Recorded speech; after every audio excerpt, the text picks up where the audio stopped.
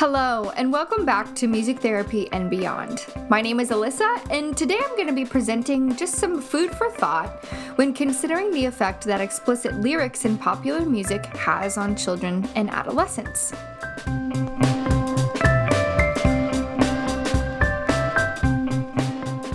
Music is everywhere. It's in the mall, elevator, doctor's office, school, car, grocery store, on TV, in movies, and even at Walmart. In fact, according to a study in the US, the majority of 8 to 18-year-olds listen to music up to 2.5 hours a day. Another study cited that at-risk youth may be listening to music for upwards of 7 hours a day. These numbers don't even include non-intentional music listening and all of the background music ways that I just listed.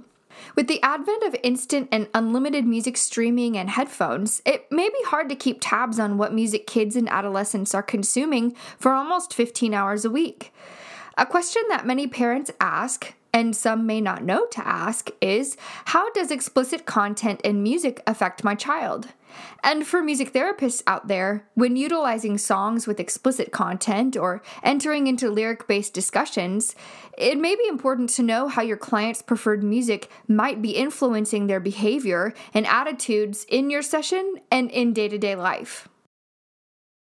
According to the Academy of American Pediatrics, explicit or violent lyrics can affect children's behavior, school performance, social interactions, and mood.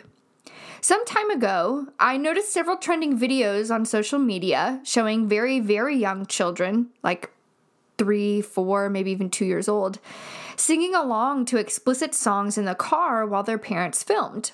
The videos were intended to be funny, but as a music therapist, I was concerned at the seeming lack of understanding of how much children comprehend and internalize through auditory stimuli, unbeknownst to adults. Now, this is not meant to shame anyone, and I recognize that every parent has their own beliefs and opinions about what content their children should be exposed to. However, in making those decisions, it's important to understand the cause and effect or potential consequences when considering media boundaries for your little ones. I've attached an article in the show notes with a lighthearted example of a mom's experience when realizing that her preschool-age daughter was singing her own version of the controversial Cardi B and Megan Thee Stallion song WAP. This little girl had heard it through her mom scrolling on TikTok and picked it up without her mom even realizing she'd heard it. An important consideration when children listen to content with sexual themes, violence, racism, and drug use is that children become desensitized to these concepts before they're able to comprehend right and wrong. Children's moral centers are very malleable early in life, and we know that biologically, the prefrontal cortex is underdeveloped until the age of 25. This is the area of the brain that promotes critical thinking, memory, and emotions. This is why teenagers have the reputation for being reckless, emotional, and unreliable or flighty. It's also why teens are very heavily influenced by media content, especially music. The same goes for young children, if not more so. As they're exploring the world, their brains are essentially sponges. They're constantly watching all components of the world around them and taking notes on how to navigate social, emotional, and behavioral aspects of life based on the examples they see and experience. Children are looking for guideposts as they hear, see, and explore everything in the world around them. This is why children ask why all the time and why they copy mannerisms of older siblings. Monkey see, monkey do. So why is it easier to memorize a song than a mathematical formula? Or why is it easier to memorize a math formula when put to a song? Your brain processes music and singing more easily because it encodes the information using multiple areas of your brain rather than simply the parts of the brain that process visual or spoken information. When a song has a catchy beat, we're more interested, and your brain immediately pays more attention to that stimuli. Your brain also codes music into your long-term memory, which is why you can still recall the lyrics to songs on the radio from 20 years ago or remember your ABCs, but you can't remember what you ate for dinner last Tuesday. Over the years, popular music has become increasingly labeled with explicit content warnings. And while I often hear, "Oh, I just like this song for the beat," research indicates otherwise. Studies have shown that adolescents choose their favorite songs based on lyric content and are more likely to listen to the lyrics of genres they prefer. And while you may think it possible to tune out the quote-unquote bad parts, adolescents are still able to report an understanding of the meaning and message of the songs, even when they do not know the song or understand all of the words or details.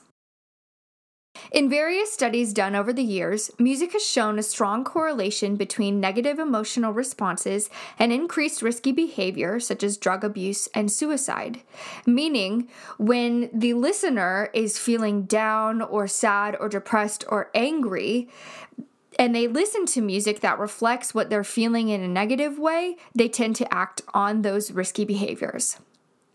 Avid listeners to specific genres that contain frequent explicit content are more likely to engage in reckless behaviors than their peers who do not listen to the same music. There is also a correlation between music and performance in school, with listeners of explicit content being below their average grade level and underperforming their peers who prefer different genres of music. While it's difficult to definitively know if the explicit lyric content is simply a reflection of adolescents' lifestyle choices, or if the content is influencing their behavior, we do know that there is a correlation between preferred music, content, and behavior. In a study done by Texas Health Science Center at Houston, they found that middle schoolers who listen to 3 or more hours of rap music a day are more likely to engage in sexual behavior by 9th grade. So, the next time you're in the school drop-off line, perhaps opt for one of these alternatives to keep the music positive for the little ears in the back seat. Kids Bop is a great alternative to current pop music, minus any sketchy lyrics or curse words. Kids Bop music producers are excellent at rewriting parts of the song so that they flow just the same, but the lyrics are 100% kid-friendly. You may also investigate clean playlists, such as clean pop or clean hip hop. These pre-made playlists often exclude any songs with explicit content warnings and automatically filter out a lot of the content that you may not want your little one to listen to. You may also try searching or creating playlists of radio or quote-unquote clean edits of songs.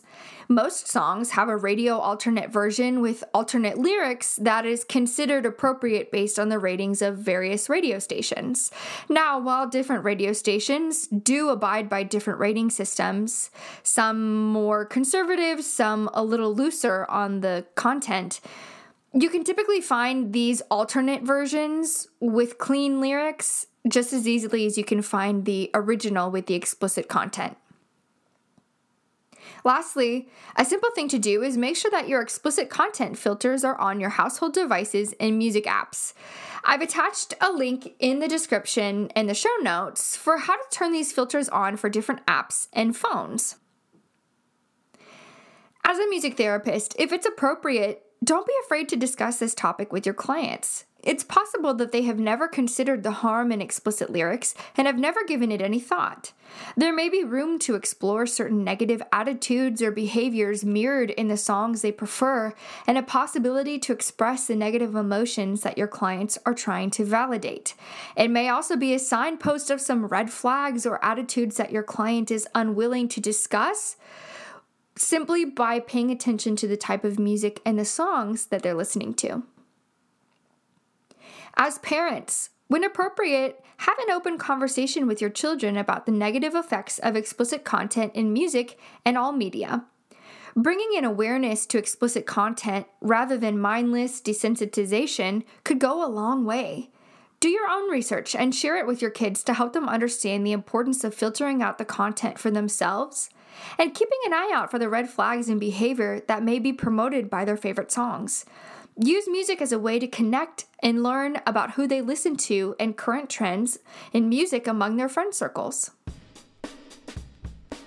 I hope this episode has given you some things to consider when talking to your kids or playing music in the car or even scrolling through apps on your phone. Remember to be mindful, be positive, and use music in your house to uplift your kids, your attitudes, and be aware of the effect that music may be having on your mental health. If you'd like more information or have more questions, get in touch with us. As music therapists, we love to help educate our families and our clients on how to use music at home in a way that is uplifting, empowering, and beneficial to your well-being. For the sources cited in this episode and for more information and resources, please check out our website, www.musictherapyandbeyond.com, for all of our show notes and previous episodes. Make sure to follow us wherever you get your podcasts. Like, subscribe, leave a comment if you want to. We always love to hear from you. Feel free to get in touch with us at musictherapyandbeyond@gmail.com. We'll see you next time.